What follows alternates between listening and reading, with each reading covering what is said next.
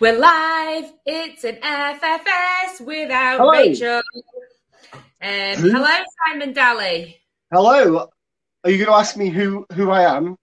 No, we're going to go fucking rogue. No, I'm not asking you who you are and what's your name and where you come from.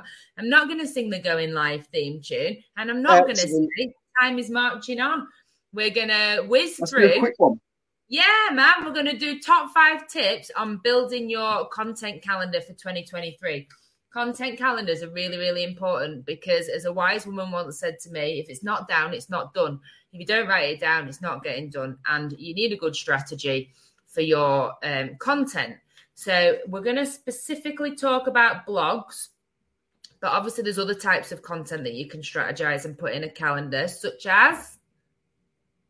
You could do videos. You could do Facebook Lives. You could do YouTube things. You could do podcasts. TikTok, infographics. Loads and loads of things. But today we're specifically talking about your blogs, which can include infographics and it can include videos. It's a good idea to kind of have them all merging together. But top 5 tips on producing your content calendar. I should probably say as well who we are. So I'm Hannah from Grow Traffic. I'm Simon Daly from Grow Traffic. Yes, thank you. So Marketing Maestro. Marketing knobhead. So top 5 tips. First of all, tip number 1, when you are writing your content calendar for 2023, is to make sure you have considered your SEO strategy within it. So, Daly, what do I mean by that? Well, you need to make sure that you've got all your relevant keywords in place, so you know who you're targeting, why you're targeting them, the type of content that they're going to engage with, and make sure that you're creating content that will actually soak up traffic and that you're creating content that will benefit the overall keywords that you're trying to target, the more kind of nuanced or less nuanced money terms that you're trying to target. Yeah, I think like one big problem that we see a lot of when we're looking at people's content is that they write about things that's happening in their business or in their industry. And it's not necessarily what you should be blogging about. You should be writing about things that your customer's interested in.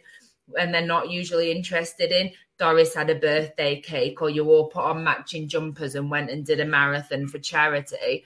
They're interested in how you can help them, how you can solve a problem that they have, like lots of different solutions to the problems that they have, of which your service or product might be one of them, how to get value from your product and service. So like make sure that it's aligning with things that people are actually asking to benefit your SEO strategy, so that you're, like Daly said, getting that traffic from people's queries. When it comes to picking keywords, Daly, for a content calendar, how many would you recommend? How many keywords? Primary keyword, yeah. So how many primary keywords would you focus your content calendar on? Primary keywords are, so just let's say that primary keywords are going to be the keywords that your service or product pages are going to be targeting, not necessarily the content you create as part of your content. All right, okay, hang on. Bloody pedant.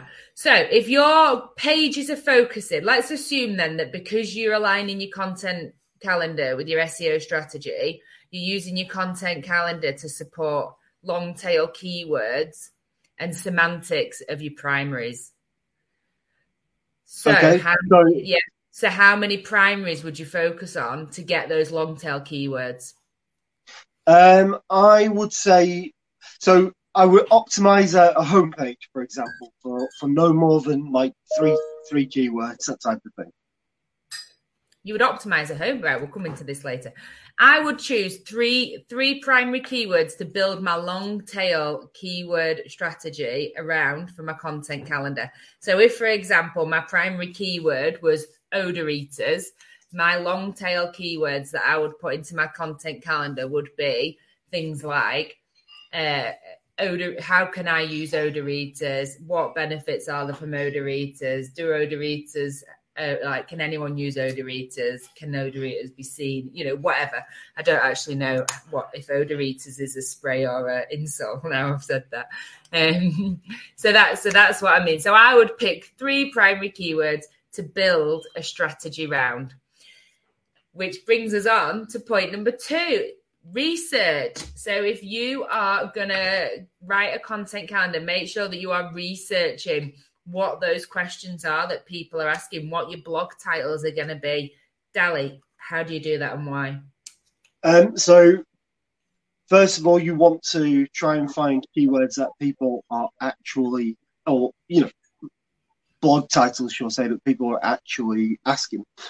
So you can do it via various different methods. You can go and have a look in Google, if you put the primary keywords into Google, then you'll probably find that there's a section under there called People Also Ask. And there'll be examples of potential blog titles there. That's a good thing because Google's literally telling you what other searches are that are related to those keywords. You can look at things like Answer the Public. You could potentially look through something like ChatGPT. You could ask it what are the common questions people ask about the keywords that you're trying to target, or those primary terms. The thing that you need to bear in mind is that it's very difficult to understand the potential amount of search volume that there is for those long tail kind of phrases. And also, it's important to understand the intent of those long-tail phrases and think about where they sit within the buyer journey. And understanding those things are going to determine how you prioritize when you build that content, or even if you do build that content. And how you link within that content on your website, how the rest of your content fits around that. So, you might have a really good internal link structure that pushes people through a sales funnel using your content. So it's not just like a kind of dead end blog. I think, like, for me, I always find it most useful on the People Also Ask rather than, ChatGPT and Answer the Public and stuff. They're really good for giving me initial ideas, but then I tend to dig down into the People Also Ask because Google will it uses its AI to take you down what people also ask and like how they kind of move through the journey. So if you start off asking a question about a product or service within Google, it kind of predicts what you're going to ask next based on what other people have asked when they've searched for a similar thing or the same thing. So that kind of helps you start to strategize how that content relates to each other, what should be included in that content, because you might actually decide that you're going to write one big article that answers several questions rather than lots of unique individual articles that kind of pin together depending on your strategy. And that People Also Ask really helps you kind of mine down into what people are also asking, which is why it's really, really clever, that, isn't it? Any more to say on point 2, Dali? In addition to People Also Ask, scroll down to the bottom of the page on Google, because there's a section that's just related keywords, which are generally short tail keywords, but it might help you refine the primary keywords that you're doing your research around, or reinforce that you've got them right. There's a plugin on Chrome called Keywords Everywhere that I have on mine, and I often recommend that our staff at Grow Traffic and clients and stuff download it or upload it. It's really good for just kind of suggesting what else people ask around, it's kind of on your SERP page, and it just really quickly suggests what other people ask. So you can, it doesn't give you any answers particularly, but you can quickly start mining that information. And it does have a long tail section and a secondary keyword section. So I find that's quite a useful plugin. That's called Keywords Everywhere. And interestingly as well, if you're on Insta, it gives you hashtag suggestions with search volumes as well. So that's a decent plugin. Okay, so number 3, and back to if it's not down, it's not done.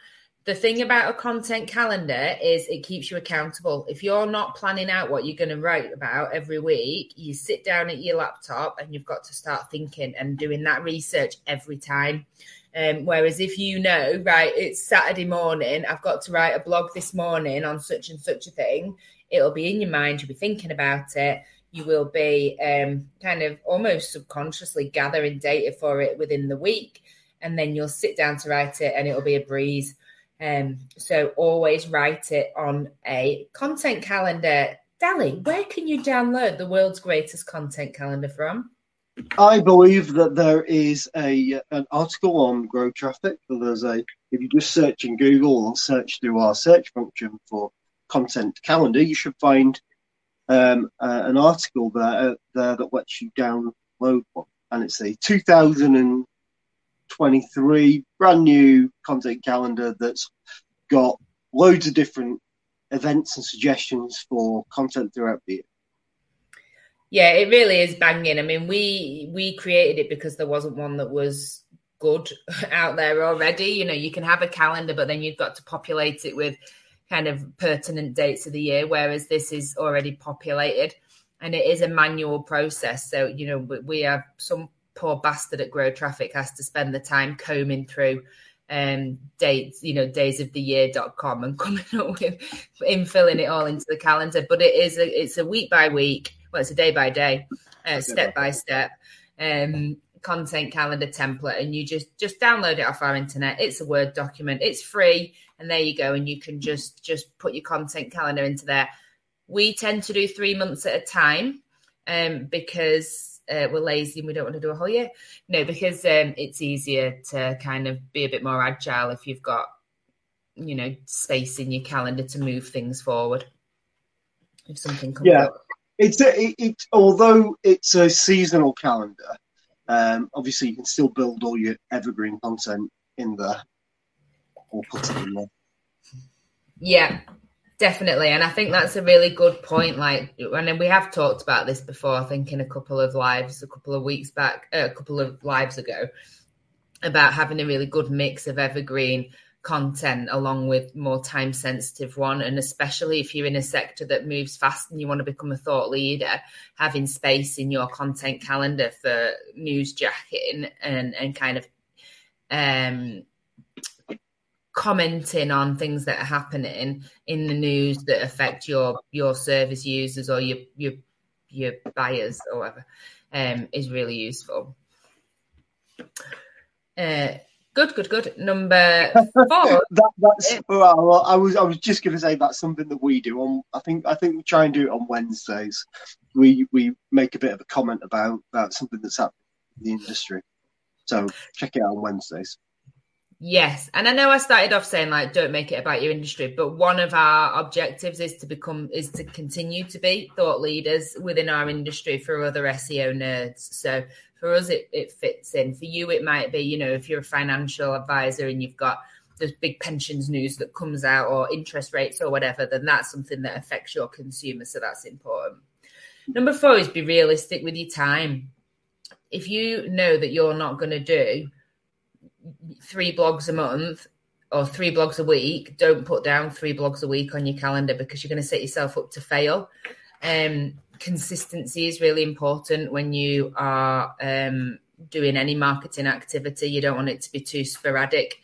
So if you have a content calendar that you can follow comfortably, that you're actually going to achieve, then you're not setting yourself up to fail. Anything else on that, Dali? No, absolutely. And like we said right at the beginning, having the content calendar in place is the thing that will enable you to get the content out. Whereas if you have to think about it every time, either you'll spend all your time thinking about what blogs to write, or you'll start writing blogs that are identical or just ever so slightly different because you think that's what you need to, that's the content that you need to be creating. Yeah. Challenge yourself. Exactly. And then lastly, tie it into all your other activity. Dali, what do I mean by this while I just mute myself and have a cough? Okay. It's about joining up your activity. So If you have a social media account, which most of us will have, Facebook, Twitter, Instagram, all the rest of it, LinkedIn, and make sure you're sharing and distributing your content on there. Make sure also that you're talking about similar themes that you're sharing in your content. If you have something like a Facebook Live, do a Facebook Live about the thing that you've just shared on your blog. If you've got a newsletter, make sure you're incorporating information from the blog into the newsletter. It's just making sure that you get join up so that you are having multiple different kind of cracks of the whip, and that people understand the content and your perspective that you're putting out there through multiple touch points. Yeah, I mean, imagine how much easier your life is if you have one kind of article and you repurpose that in multiple ways. And we will do it with these. So these Facebook Lives, they sit on our YouTube channel, they sit on our Facebook, but they also inform a blog. They also become a social media post. That blog goes onto our newsletter. So we're kind of doing one set of thinking and getting several bits of content out of it that to our customers and our potential customers is really cohesive.